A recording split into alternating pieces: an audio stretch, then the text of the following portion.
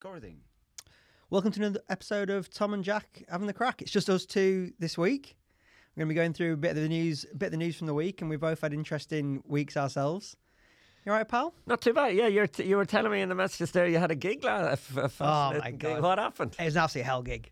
I mean, How? So I was away, first of all, it was away in Temple Combe. It's like a 3-hour. Where's that? West Country, Somerset. Jeez. Like you went there yesterday? No, this was last Saturday. Okay. Yeah, unreal. So it was a good corporate gig. It was for someone's birthday party. Oh, Jesus Christ! I don't know how you do these. And every one of them I keep telling them. They ask for like they want you for an hour. I was like, you don't. No one wants to hear. No one wants to hear anyone outside of like Jimmy Carr and Ricky Gervais do like an hour at a birthday party. You just don't want it. 45 minutes, half an hour. That's probably what you want. No, you want it for an hour. Okay. Then they said, I want to put you on at 10 o'clock. At night? Yeah. And I was like, that's ridiculous. What time does the function start? 5. It's like, so they're going to be drinking from 5 till 10 in deep Somerset, and you want to put me on unannounced at 10 o'clock? She said, yeah, it'd be a fun surprise. I was like, it won't, but okay, fair enough. And I said to her, look, I think the way these usually work the best is if you give me some info on the family and this and that and da-da-da, and I'll write some jokes and, you know, be more like a this is your life type thing, and then I'll do my material at the end. She said, yeah, sure, fine. Got there, and it was absolute bedlam. So it was the end of the Liverpool playing. For some reason, half from the Liverpool fans, it was absolute bedlam. There's kids screaming everywhere. Which is fine. That's how I grew up as well. Yeah. Nothing wrong with that. But I also know at that family function, the last thing anybody wants is a no-name comedian. Sergi, can you imagine that, mate? Can you imagine just rocking up there, any sort of family event, and be like, right, here we are. No one wants a comedian at that time. No. Nobody, and everyone is pissed. Everyone's hammered. Yeah. Everyone's hammered. The 6-year-olds are hammered. I got heckled by a 6-year-old. Yeah, go on. What happened? Halfway through. So it was this 60-year-old man's birthday, and I had some joke about a shed or something he'd built, and this girl went, "It's not a shed. It's a garden shed, and I know that because he's my granddad." Did she get a laugh? Yeah. Well, do you know what? Fair play. You were worth the money, because that girl now is going to know the feeling of making a room full of people laugh. And she could be the next comedic superstar, and she'd be like, well, this fella came to the family function. Do you know what I mean? So maybe it was worth their while spending the money on it. I mean, well, mate, you say that. So I haven't got to the worst part yet. So I tried some like interactive stuff with the crowd. Like I brought up some of his best mates. We did like a little game show with his best mates. This is when, geez. And like that was all right, crack. That was okay. But at this point, I've done like 25 minutes, and nobody is listening. No one. People are just talking, screaming, full volume, to the point where the lady who booked me's daughter had to come up and be like, "Can you not shut the fuck up?" To the rest of the crowd, and everyone's like, "I don't know, love. The football's on." To be honest with you, And in front of the kids. in front of the kids. Oh, wow. In front of the kids. And so you've got like 4 generations. Well, it's Somerset. It could be 9 generations for all I know. Like all like various stages of pissed off with me. Yeah. So in my head, I'm trying to do the nice thing, and I think, right, it's a guy's birthday party. I'm not here to try and win. Like, I'm not going to use... You've been watching too many of these TV shows about comedians having to endure bad gigs. And you're just like, you don't need to do that. Mate, this is aggressive. This is the most Catholic part of my personality. I'm like, I need to be punished. I need to be punished. Yeah, this is my Pornhub search history. These are the 2 most Catholic things about me. So at that point, I'm like, I should cut this short because I don't want to ruin this guy's birthday. Yeah. So I said to the crowd, sort of jokingly, like, all right. So I was about to go into my material for the second sort of half an hour. And I was like, right. So I've just come back from New York. Does anyone want to hear some stories about New York? Or shall I wrap this up and just give Ian a good send-off? And of like the other 3 people who were listening, I got a very aggressive, wrap it up. So I was like, okay, here he is, Ian. And he did a very nice speech. And I chatted to him afterwards. I chatted to his best mates who I brought up on stage, bought all them a drink. I thought I'd left it, I knew it hadn't gone well, but I sort of thought I'd left on decent enough terms. They paid me, and I left. Okay, let's pay. Yeah. A couple of days later, I get the angriest email From one of them? From the daughter, yeah. The one who'd had to tell everyone to be quiet. I got the angriest email I've ever had in a professional comedy context. What's she saying? She was like, you ruined my dad's birthday. You ruined his retirement. We had to get you out of there quickly because people were so angry with you. I thought someone was going to hit you. It's a good job you didn't stick around afterwards. I could have paid one of the kids to do what you did. And she's like, what are you going to do to make this right? Otherwise, I'm going to blast your name all over social. You are joking. No, not joking. Did you respond? Yeah, I responded and we worked something out. I gave her half the money back. I was like, this isn't worth it because it was pretty well paid. I was like, this isn't. Are you going to keep doing them? Well, I was thinking. I don't know if this happens to you guys, but when you have that type of gigs, your like protective comedian brain goes, well, this gig would make me stronger. Yeah, 100%. It's just like the excuse. That's all I'm thinking is like altitude training. I'm imagining like a Rocky Mountain. I've gone beyond that. I used to think like that, but now I'm like, I don't delude myself with that anymore. But I used to go to a big company conference as a person who worked for a place, and they used to get comedians, good comedians, and they always die. And I remember thinking, I'll never do that. Yeah. Like, I've seen like good comedians die to 800 people. Oh yeah. And no one's paying attention. No, exactly. I think if I do any more of them, the only reason I would do them is if it's like a dedicated thing, like if it's a golf dinner or something like that, and it's like an award ceremony. We want you to MC the award ceremony. That's one thing, but just like come to our birthday and do stand up. Like the last wedding I did was okay because they were nice people. Like, they were polite. You must be like on the way to those gigs. You're not terrified. Do you know what? It's a really interesting question. No, because I think that protective bit of your brain, like you said, kicks in, and you're like, I'm just training. I'm not playing a game. I'm just training, and my job is to be like to do my time. That's the one thing I regret about this gig is that in an effort to the human bit of my brain kicked in rather than the comedian bit of my brain. I was like, well, if I was at this birthday party, I wouldn't want, keep going. Whereas I wish I'd just done my time because then I would have been like, I did my time, you paid for it. It's not my fault that. You're just looking for those, like, there's that story of Jon Stewart where he was invited to do a birthday party in North London. Right. And it was like an old Jewish guy's birthday, and the guy didn't want to pay him and was fuming and blah, blah, blah. But the son was a friend of Jon Stewart and books it. And like, the guy posted about the story and saying, like how successful Jon Stewart is now. But he had, you're just like clocking up that chapter of the biography.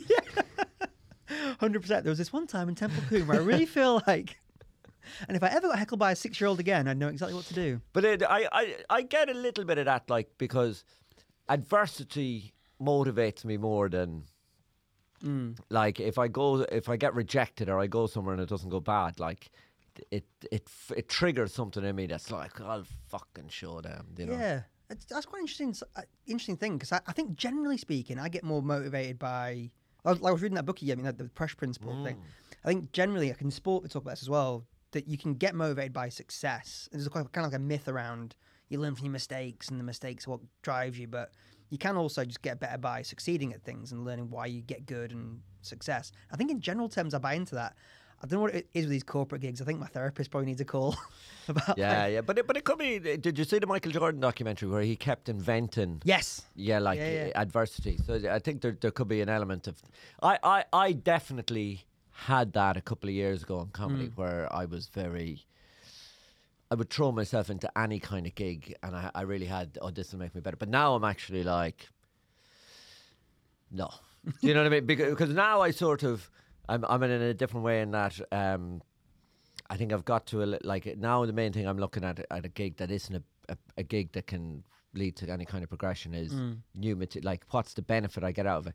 And I think those gigs were beneficial to me, but I don't think they are now. Yeah, that makes complete. Do you reckon that's because before you break through that barrier, so I sometimes think like, well, what would justify me being successful at this?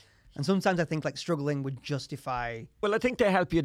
I think they help you find who you're supposed to be on stage. And I think at the start, you have to play around a lot to find out who you're meant to be on stage. And because they're so difficult, your instincts kick in and everything like that. There's a knee-jerk reaction, and that kind of helps you find who you should be on stage. But I think after a while, like I definitely feel now that I know who I should be on stage, so I'm not really searching for that as much. I'm more now searching for material. So I don't see the benefit of the, but I do think they definitely help at the start. And I remember I did an acting course, and one of the things they used to make everyone, there was a thing where they make you stand on a chair, and everyone else in the class was told to stare at you and to go right up and to stare at you, and it's just getting comfortable with people looking at, and I think those gigs are good for that. Yes, You know? definitely, and being able to like stay calm. Stick arm And not have that horrible, like, you remember when you first started and like if you forgot a line or a punctuation point, the sweat and you start the panic. I think that's what the whole time it was going so badly, I was thinking, well, I'm not panicking, I'm still thinking clearly. This has got to be good for something. Like, it's got to be in, banking something for somewhere. Well, we did a private gig for a group of West Ham United fans. Jesus Christ. I started singing a song. I sang Molly Malone. You just hold out your heritage, laid it out there. I there was one massive fella that they gave me all this information about them all to slag them off. Then I got up on stage and I was like, I didn't have the bravery to slag them off. I was just looking at them going, I'm not slagging these guys off. But there was one guy that they said was the toughest guy. Like, he was actually quite sound. He'd been in jail and he looked huge. And I just sort of looked at him. He's in the front row and I was like, what'll I do? And he goes, can you sing a song? He said it. He suggested it. But that's what they want. I feel like when they hire you in these parties, they want to be the important one. Yes. And when you do stand-up, you are the important one. Yeah. And I realized this because I used to do magic shows, and they would hire me for these places. And they would love it because I would ask for people to come with me on the stage, and I would do the magic trick to them. So it would be the boss or like the funny one in the office or whatever. And they would love that because they were the important. Yes. They're the star. And it was about them. But if you just go and just talk about your like trip to New York, like your mom or whatever, Totally agree. they are like, I'm not the important one. What I have to pay attention to this. So yeah, I couldn't agree more. Which is why for this one, I told her I was going to write about them, yeah. and I'd done all these Yeah. it's like PG-13 family friendly, but kind of roasty jokes off like paper because I'd written them that week, and her big complaint was like, where was your material? Where was your original material? And I kept trying to say to them, they don't want to hear it. Yeah. And I planned to do it, but I planned to do it after like 25 minutes of talking about them. It's so funny how like they don't really know what They don't know what they're booking. No, they don't know what idea. they're booking, yeah.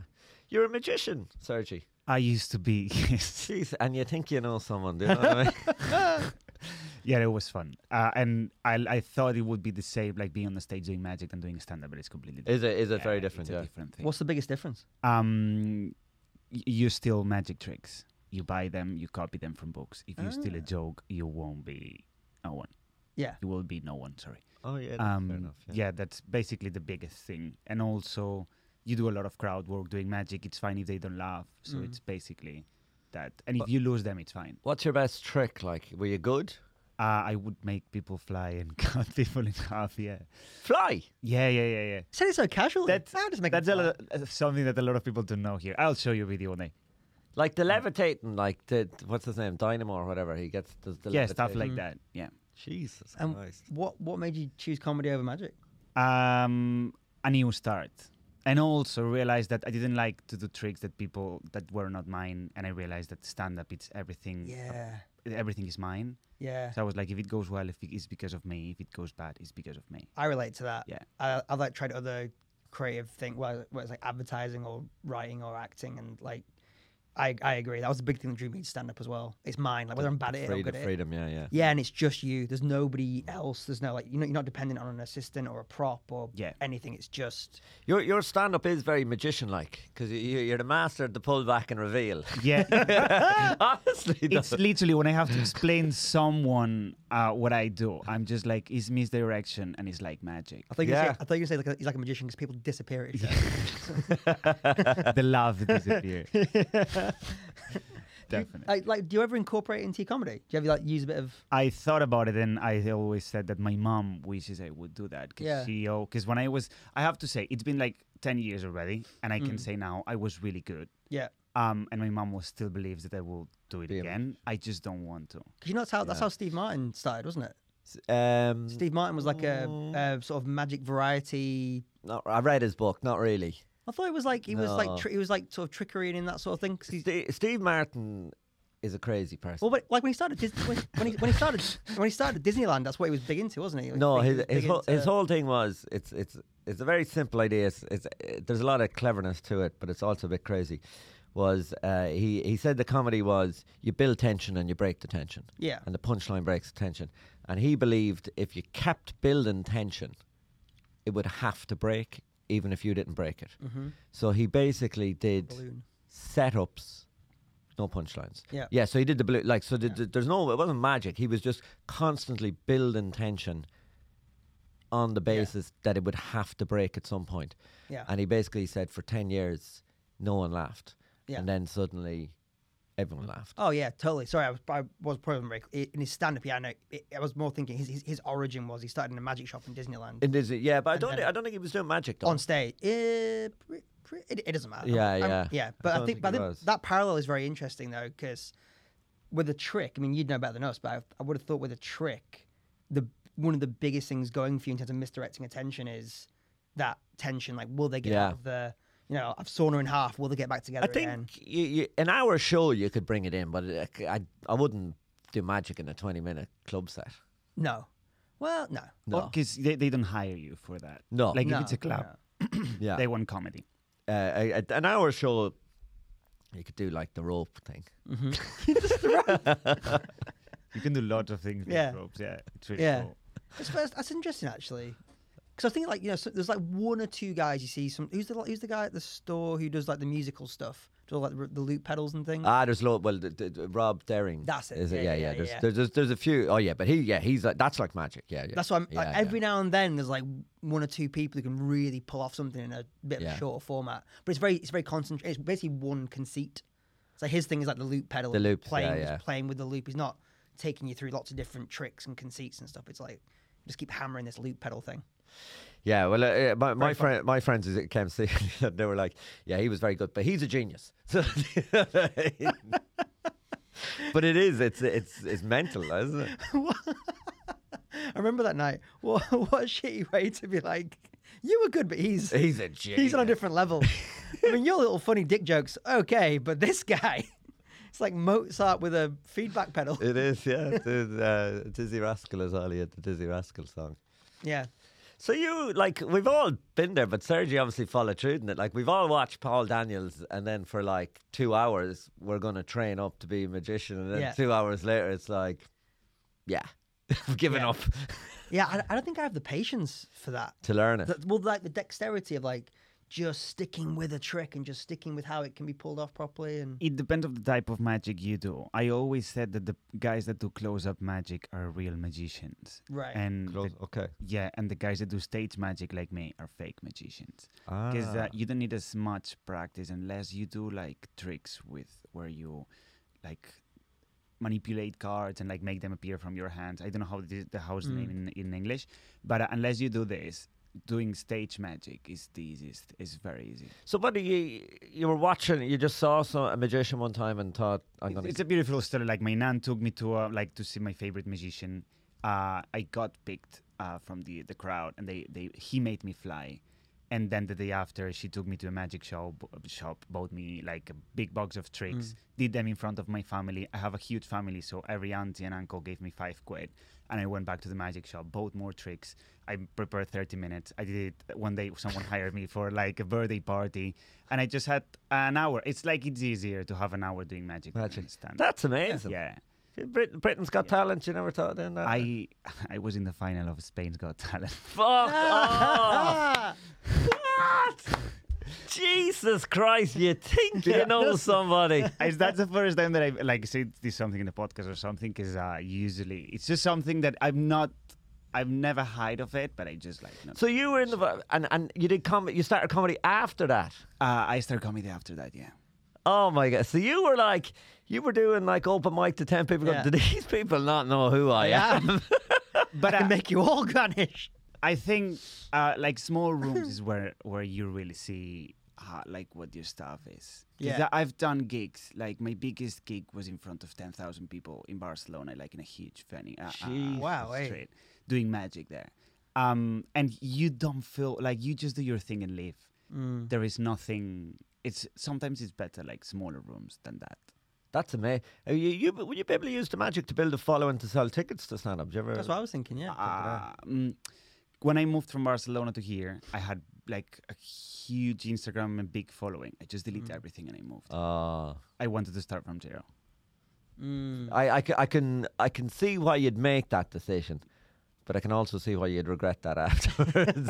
I don't regret it. I had a huge Instagram and I deleted it, and like most of my friends really wanted to kill me. It was like, how many people had you? How many followers? I had at that time like 15K. Yeah, it's not nothing. It's a work in progress show selling out, isn't it? Yeah, 100%. Yeah, and to be honest, since I deleted, I slept better. Yeah, it can be stressful. Yeah. I guess you've had the same thing of like, you sometimes hear guys who are on like PG-13 TV shows who do stand up, do like real, proper stand up in the evenings. They sometimes say that like the people who their fans would come to their shows and be like shocked by what they were doing. And I guess if you had a big magic following, then you weren't doing magic on stage. People would be like, yeah, I know what you're saying, but I still think if you're good, like, so my take on it is he's slightly misleading them to bring them there. But I think Sergey's so funny that no one would be aggrieved by it. I don't think anyone would leave watching him do comedy. Yeah. Oh, so, thank you. No, but like, I know what you're like. I do think if you're good enough, and I do think if you mislead people into your show, and you're not good, they'll be pissed off. But I think if you're good, it doesn't matter. Yeah. You know? Yeah, I agree. Yeah. And well, that's definitely the other side. And also, if you want to be really, you could have migrated slowly, done a few tricks, brought them in that way. I mean, it's fucking fair play and really brave just to start. Have you ever done stand up in Spain? Yeah. Oh, you have? I did it in Spanish. I've never done it in Catalan, and Catalan is my first language. Oh, right. But just in Spanish. Just a little bit. And then I moved here, did my set, literally, I translated my set from Spanish to English, and realized Spanish humor is really sexist and racist. Literally. I remember. Like, this word's in there a lot. And is Catalan and Spanish, are they similar? It's a different language, but it's quite similar. It's quite similar, yeah. We have some words that are very similar to Italian, French. It's a very beautiful language. Catalonia. I find that interesting. When you've gone to different countries and done where the center of gravity is of humor in different places is actually very, very different. Oh, definitely. Very different. And I think I'm lucky that I do one-liners and it's punchback reveal because this works here, and also when I went to New York, it worked there. Yeah, I have very little enthusiasm to do comedy in other places. Like, I'm going to Rome now for a week, and people are like, will you do it? It never crossed my mind to look for a gig. And even I'm not. I've no great urge to do stand-up in Ireland. I've never gigged in Ireland. It's funny because I did a gig with Sergio last week, and there was an Irish guy there, and I asked him what was it like, and he goes, Irish audience are terrible. He said, you basically walk into a room where everybody thinks they're funnier than you. Yeah. But I don't know if it happens to you, but like for me, going to Barcelona is I'm going to see my family, my friends, and I'm on holiday. Yeah. I don't want to do comedy. Yeah, that's exactly how I am, yeah. And it's... I never looked at Irish television or the Irish kind of scene and thought, I want to be a part of that. But I always looked at British comedy and was like, I want to be a part of that. Interesting. Yeah. Yeah, I think I feel a bit guilty if I go somewhere and I don't try and... Really? Yeah. Oh, no. Yeah. I feel like, well, why not? Like, try it, see what it feels like. You might get some new material out of just trying it. I can see that. But I certainly like when I go to Ireland... I just want to spend time with family. And actually, when I go to Ireland, people give out to me for talking about comedy. Really? Oh yeah. Like your friends and family. Yeah. Like what sort of stuff? I was in a pub one time, and a friend of mine went to the toilet, and he came back and he goes, a new friend had joined us, and he goes, you're not talking about comedy, and I said, sorry, and he goes, 20 minutes. You can talk about it for the next 20, and then if you mention it once more, I'm going home. Really? That's. That'll keep you grounded. Yeah, it will. It's funny because I think Northern England's a bit like, not as aggressive as that, but a bit similar. Like I never bring it up around my home friends. Yeah. They'll ask me one question: how's it going? And I'll just say it's going all right, and then that's it. That's the end of the conversation. And then all they want to talk about is golf and sport. Sport would be a big thing to talk about. Or like they're just far more interested in what's going on in the town than anywhere else. Like, Yeah. you know. Yeah. But I like that too. Once you get into the conversation. Yeah, but I can handle it for a couple of days. If I stay any longer than a week, I don't know if you've had this. I get a sense of like what my life would have been like if I never left. I don't really get that. I went back. I went back and lived in the town I'm from for 6 years after I finished university. Right. And honestly, if I had met a nice girl, you reckon? I'd have stayed. Yeah, I would quite. I don't think. I quite like that life. Like I don't think that, I certainly don't think there's anything wrong. And I actually think, I'm from a small town where, maybe more than half, maybe 60, 70% of the people I grew up with left. Yeah. Yeah. But the ones who stayed are like the soundest. They're pretty much the nicest. Like, that's interesting. I don't think there's anything wrong with it. I think it's just not for me. It's not for me. Yeah. I would have, the lack of freedom would have like been hard for me to deal with. My friendship group isn't like that. The ones who've gone back, they have a real like longing that they didn't do something else. There's one lad who's pretty content with his sort of life. The other three are like very much, what are you doing? Where are you going? Oh yeah, I think Ireland's far more family, like ambition and all that is kind of looked down on it. Like family is more, and I actually think having a nice house and a nice family is actually better than anything else. I just I didn't choose not to do it. I was like, don't think I can pull this off.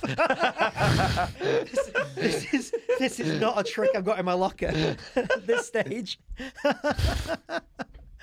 No. That's do you ever think about like if you would always stay in London as your base for comedy? Like, would you be open to like having a nice house somewhere and just? Oh yeah, I definitely I'd be open. I'd be open to go anywhere. I think I do think after a while, I do think if you can get to a certain level of where you have good networks and you're good, I do think you can live anywhere. And I do think. I hope to get there and then actually move somewhere more affordable. Yeah, I think about that a lot. Yeah, I think like if you ever got to a point where you getting touring was easy enough, you getting booked around.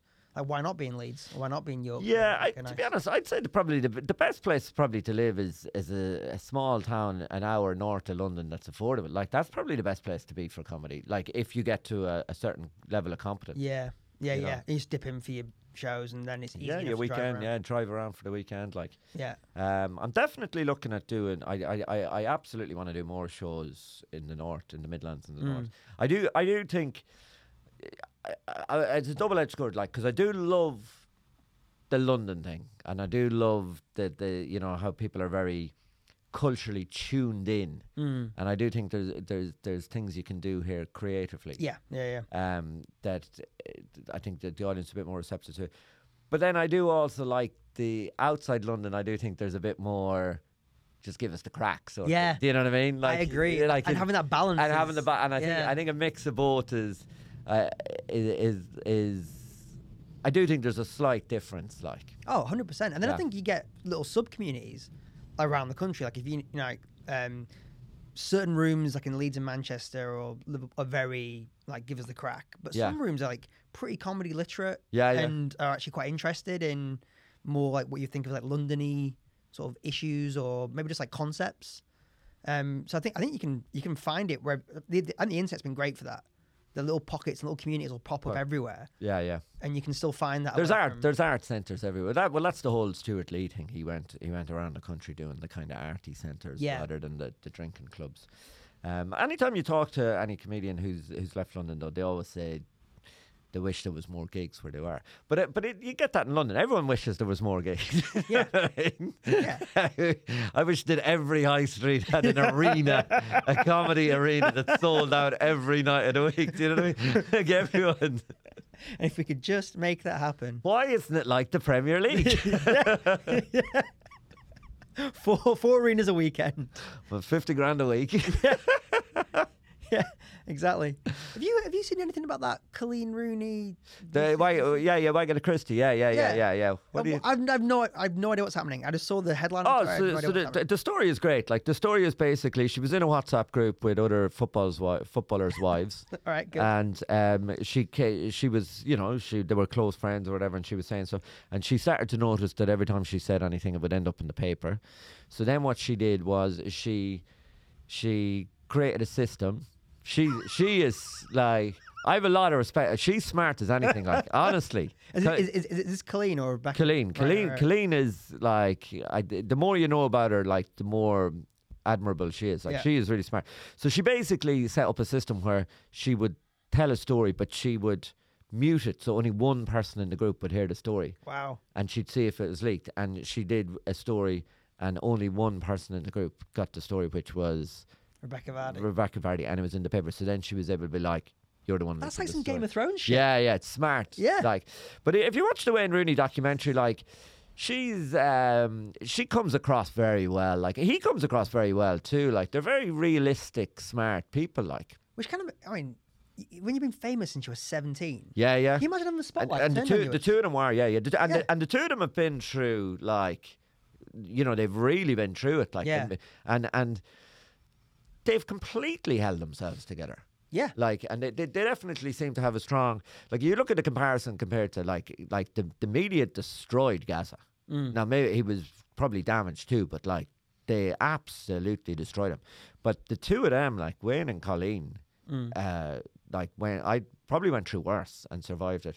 And obviously he had the thing where he was outed on, you know, he slept with the prostitute and whatever. And it's true, and they talked about it, and they kept their marriage going. I find that very admirable. Yeah, it definitely shows a degree of maturity and open-mindedness. Yeah. And maybe, like, you could look at it cynically and be like, you're staying together for the... No, but when you see them, you're like, it's just not. Like, you know, their two families are very close. They're very suited for each other. Like, you know, they were able to look at it and go, listen, you're young, you're rich, you were in an environment, you know, you were drinking, like, just smart. Just fucking smart. Like, do you know what I mean? Yeah, it's interesting because I actually had a very similar chat to a friend recently who she found out her boyfriend had been cheating. Yeah. Well, actually, no, it wasn't cheating. She found out that before they were together, he'd slept with prostitutes. Right. And she was like, what do I do about that? And I was like, well, you know, it's before you got together. She said, well, how can I trust him now? And she was unsure of how to process it. Morally. Yeah. So I can't imagine how it feels when you're actually in a relationship. In it and happen. So their whole take on it was that he was someone who, if he can't trust himself, like if he's drinking with the lads. Alex Ferguson had said you couldn't keep him. Have you ever seen that quote with Alex Ferguson?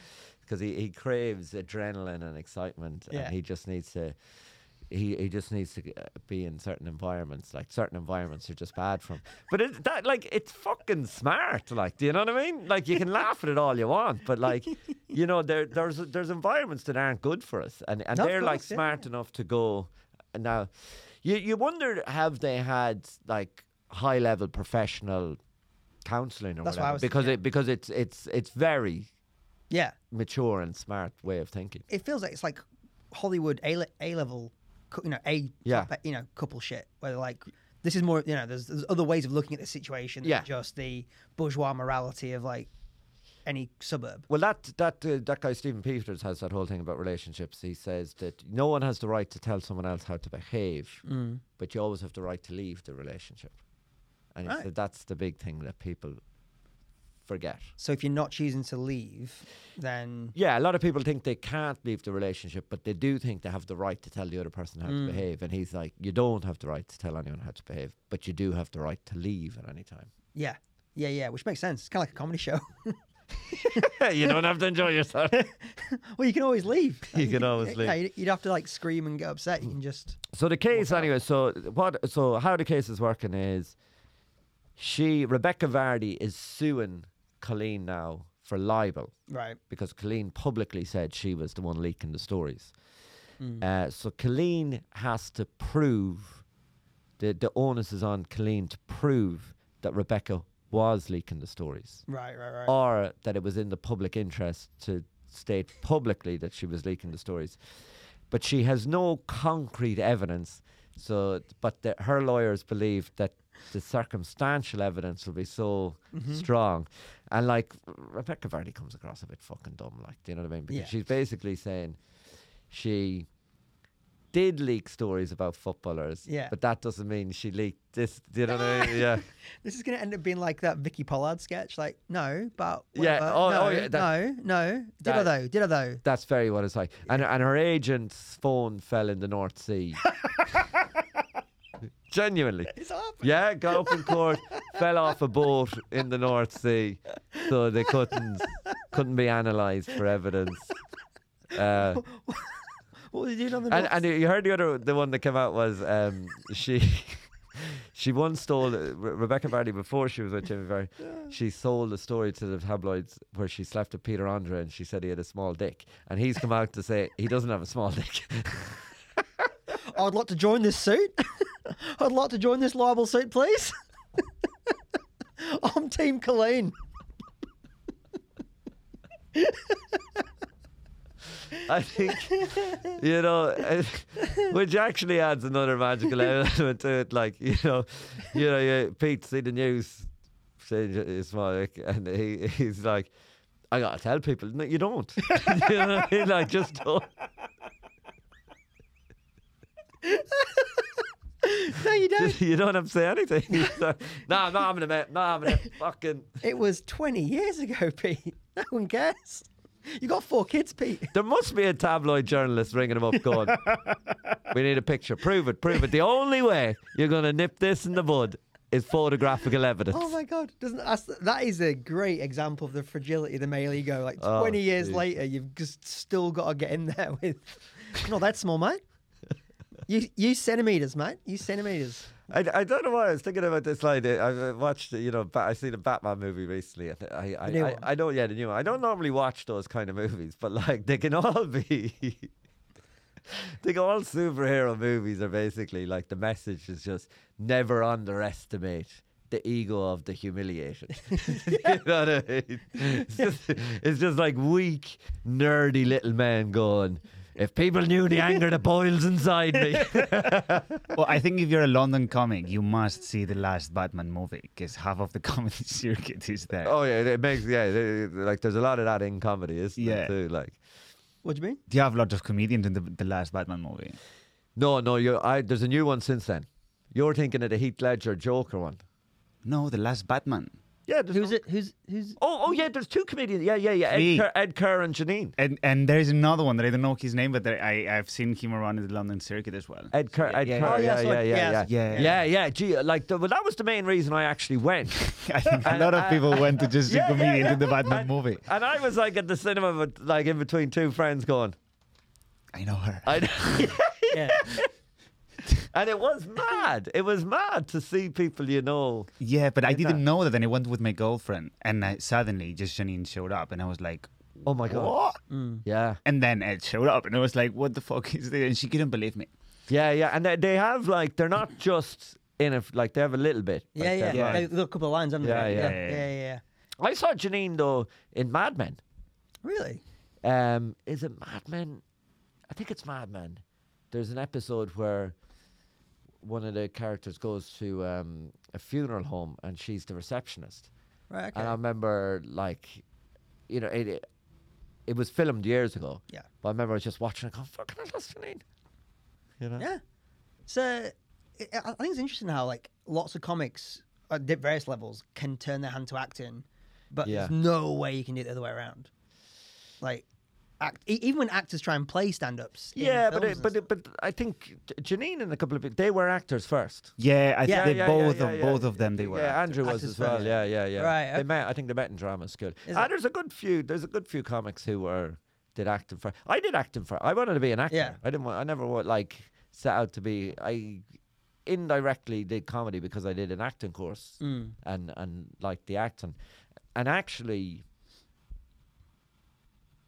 money and everything was, I think I'd choose acting over. Really? Yeah. Sure, I'm a messed up person, like, do you know what I mean? I'd love to be like a real serious Shakespearean actor. And even when I was doing radio, I wanted to interview like academics and stuff. I want to do like real serious stuff, and everyone's like, nah. Do you know what I mean? Do funny stuff. You know what I mean? I'm like that fragile ego going, I'm a funniest person. And I was like, you're so funny. Yeah. I think actors doing comedy, it works in the UK. It doesn't work in the America. States. Yeah. Yeah, well, it's all opinions in it. Like Tommy Tiernan said, for America, they're more interested in your opinions than you saying something funny.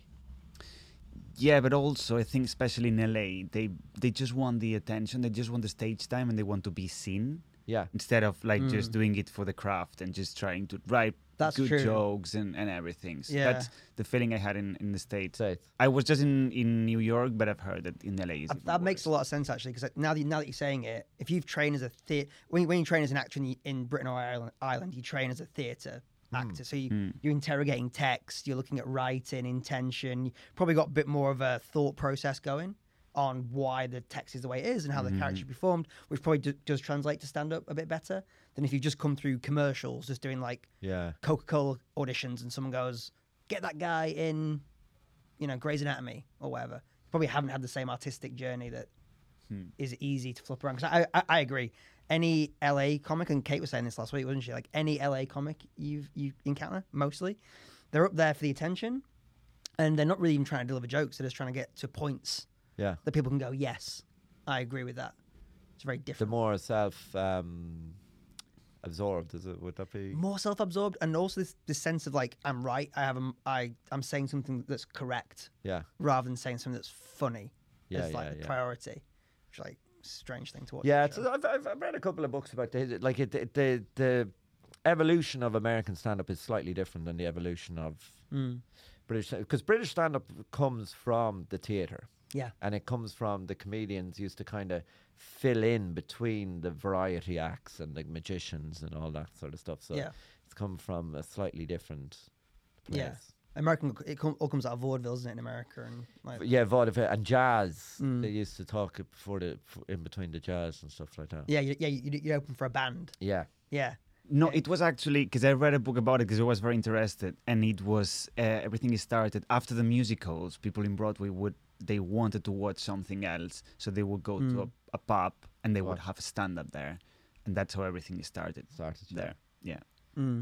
Apparently, the phrase "stand up" comes from some mob thing about if you would work one of our clubs, you're a stand up guy. Stand up, go away. Like apparently, yeah. So I read this book called The Comedians, and it's like a history of American comedy, and apparently they were like, because they were all quite shady venues, and they were all quite like you say, a pub afterwards. He's a stand-up guy. He's a stand-up guy. Like he won't complain. He won't tell about getting paid in cash, or won't say anything about what he sees going on here. He's a stand-up guy. He can come in and That's mad, isn't it? work the club. Yeah, That's cool, actually. Yeah. it is cool. Yeah, the origins of it, like that, everyone would just steal from everybody all the time. Yeah. And it was more like music. It was more like you were saying, like magic. More like, oh, that's the classic knock joke. Well, that was there's still a bit of that. That was everywhere though. Like Stuart Lee talks about that a lot. Like he jokes about writing a joke that can't be stolen. Like that's in his show. It's very funny. But yeah, they said that the TV people used to go to comedy and just rob the jokes for the TV acts. Yeah. Yeah, big thing. Like people just sit in the back of the comedy cellar or whatever. And I think the one-liner comedians still get robbed. You reckon? Yeah. Oh yeah. No, they do. Like people like Mark Simmons, you'll see where he tweets about where his joke is in a book or it's in a meme. It's meme. It's meme. It's a meme. Meme. The French meme. That's an excellent callback to episode 2. But it's in a meme, and he doesn't get credit for it, and that would like. I wouldn't have the work ethic or the discipline to be a one-liner comedian, but I think you're always going to have that vulnerability. Yeah, because it can just feel like a pub joke almost. Yeah. And anyone can tell. In a way, anyone can tell them. anyone can tell them, anyone can take them. You know. Yeah. What do you think of that Pressure Principle book anyway? That's You good. read it? It's good, isn't it? It's good. Yeah. It's interesting just to see how the things that sports people have to go through. Any aspect Very of similar. Any aspect of performance Yeah, is yeah. so similar to, any sort of creative performance as well. Yeah, and because there's so much money in sport, they're investing a lot more money in that than anyone else is. Do you know what? It actually made me feel like this. It made me feel like good in a way. Like our stakes are lower quite often. Oh yeah. Like, and you can come back and you can do 2 shows a night, 3 shows. You can come back and a sports person doesn't get to go back on the pitch again. No. When the game's finished, they have to wait another. And the whole idea of always trying to replicate the big game, even when it's not. That thing he had with the English football team where he made them take the penalties by walking from the halfway line. Yeah. That's great, isn't it? Yeah, really good. That like you mimic the actual feeling of walking down. Of it, yeah. The loneliness if you miss, and not just like knocking in with these like. So you'd be now going into the Comedy Cellar like going, it's the store. This is it. This is it down in the basement in Covent Garden. But actually, I want to ask you about this because there is one big difference about mimicking the big game. Yeah. Which is we have to train. So like a footballer gets to like train away, and then they have any game against any team, try and make it the big game in your mind or whatever. And we have to do our practicing on stage.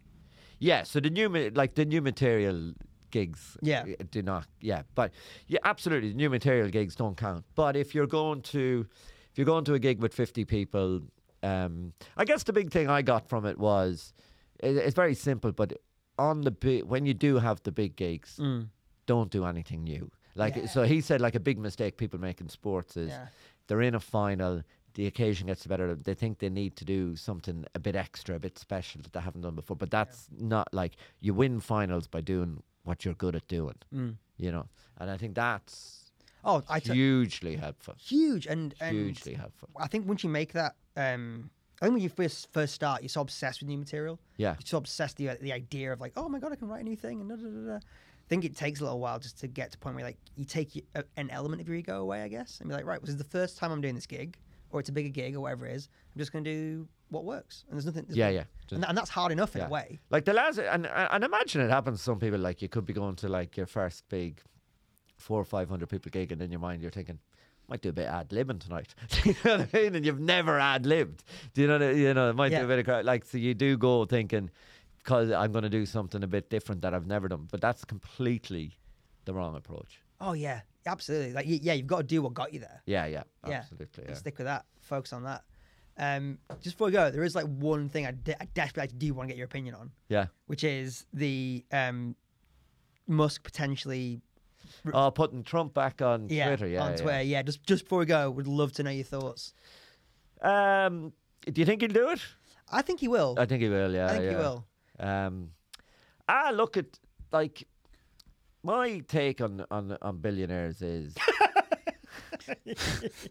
they're all dickheads, right? Yeah. But they're very good at marketing themselves to make you think they're not a dickhead. But if you are a public billionaire, you have to be a dickhead. Like you can't get into that position without being a dickhead. Yeah. And I do think they're all very good at convincing us they're not dickheads. Yeah. But every so often something happens that you you could have looked at Mark Zuckerberg for years and been like, he seems all right. But then you saw him when he was being grilled in the Congress. Yeah. And you're like, he's a dickhead. Sociopathic dickhead. But it should be obvious all the time. But they are spending a lot of money trying to convince you they're not dickheads. Yeah. And Musk is a proper dickhead.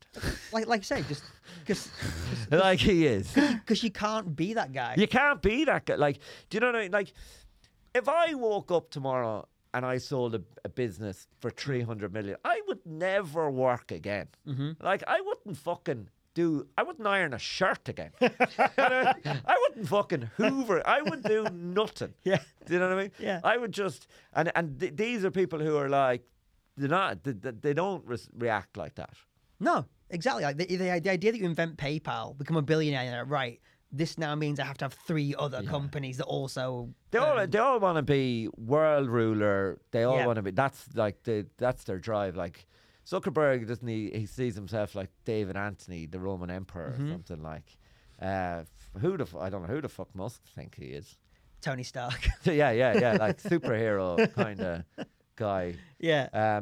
I think the free speech thing. I do think the free speech thing is very interesting, and I do think it's getting more and more interesting because, like, a lot of the debates we are having about free speech, I think are the wrong debates. I do think that free speech is being curtailed in the world, and I do think it's been curtailed because I do think China is growing in power, and China does not believe in free speech. They absolutely do not believe in free speech, and I do think there's an element of manipulation in that we are having debates about curtailing free speech from a benevolent point of view, but I do think they are slightly orchestrating that.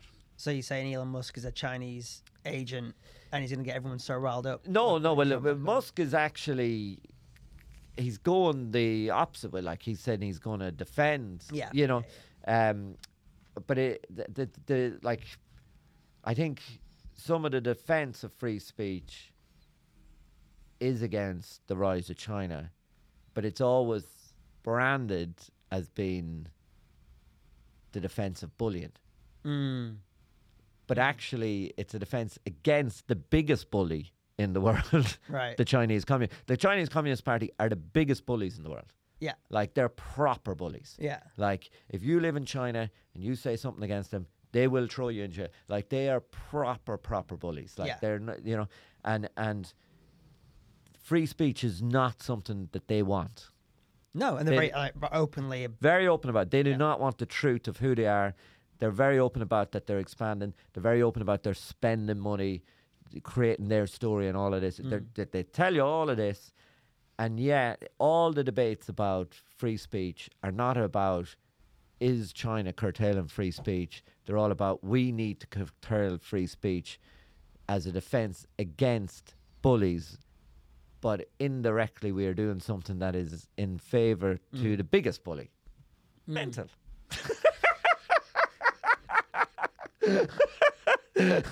It is. Like, it is. So, you know, when Elon Musk starts talking about he's going to defend free speech, our first instinct is like, he's a chauvinistic dickhead who wants to protect the patriarchy, and he's sexist and he's racist and all these type of things. But in his mind, he might be thinking, I'm doing it because I'm... So I agree with that completely. Yeah, so it's hard to know where he's coming from. So there was a TED Talk a few years ago by a historian and economist called Niall Ferguson. Oh, I know the guy, yeah. And he said, like, the West has, like, 7 killer apps, like 7 killer things that makes Western democracy, has helped it. One of the big things was free speech. One of the big things was the ability to criticize a government. Yeah. Enables innovation, it enables creativity, it enables a security within the nation. And if you get rid of it, that's a big hindrance. Because what we don't have in our sort of countries is the authoritarian streak. Yeah. So we don't have that replacement for it. I'm just not even sure, like, other than the ideological thing of putting Trump back on Twitter, I'm not even sure it matters that much. Like, there's only like 20% of the US population use it. He'll get way more. Yeah. If you think, because a lot of people, you know, in the New York Times, The Guardian, will be like, well, he'll be able to influence the US election.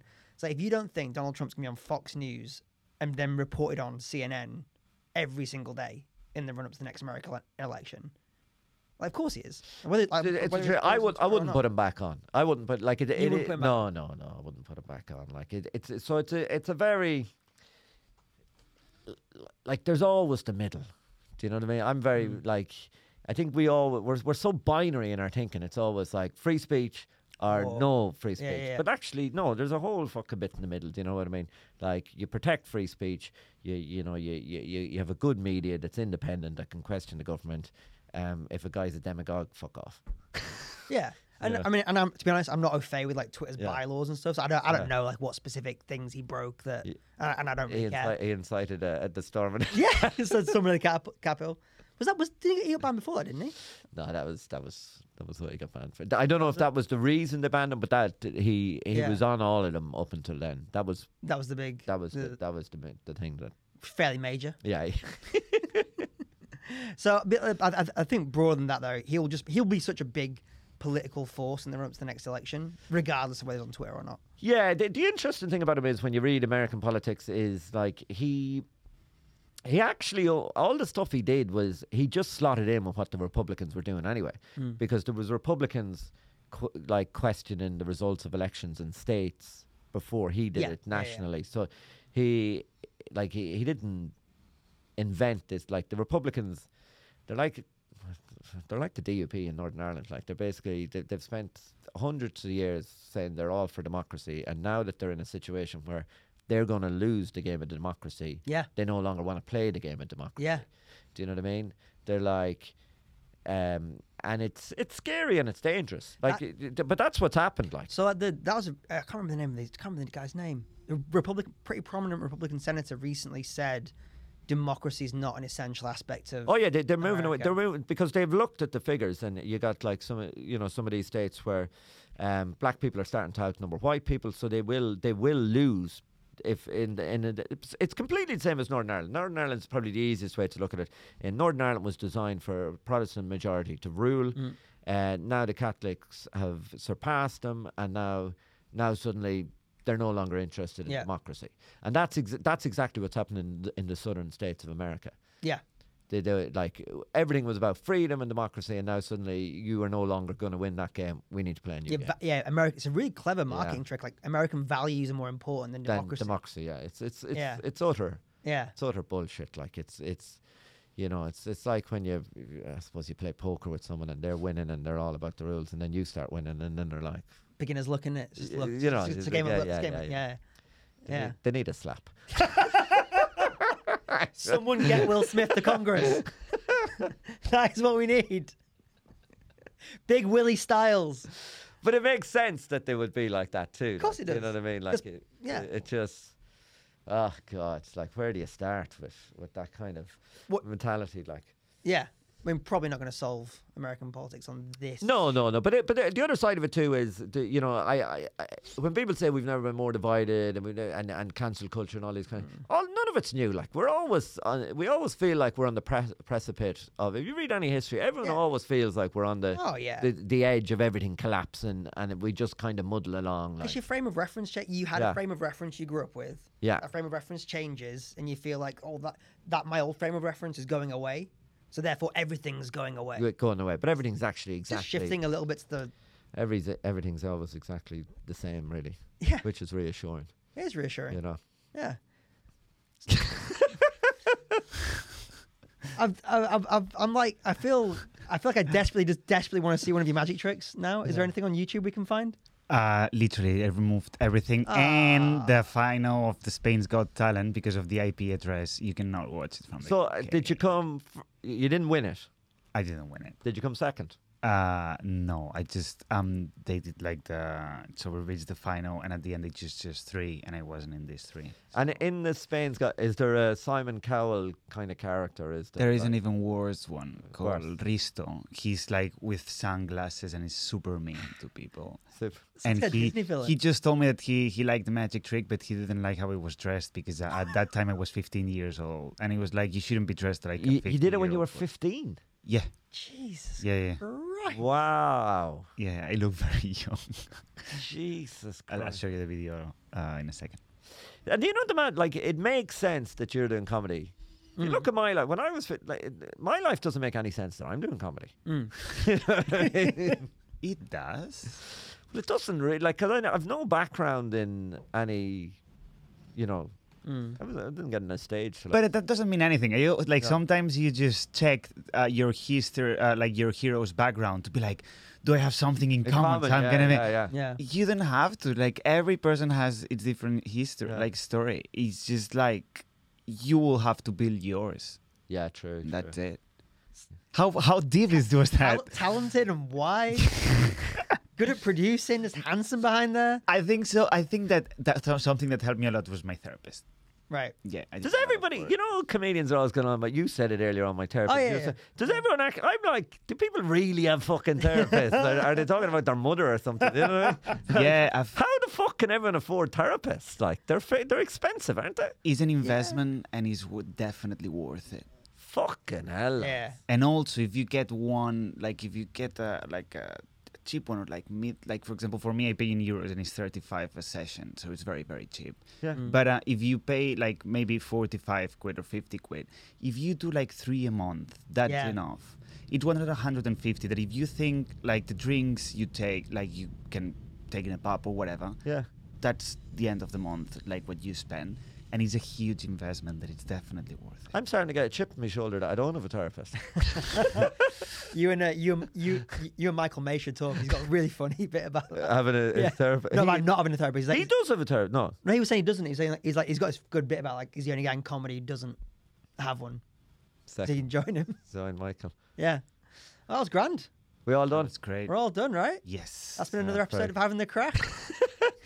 Covered a lot. Cheers, Serge. Bye, guys. Thank you. Well, that flew by.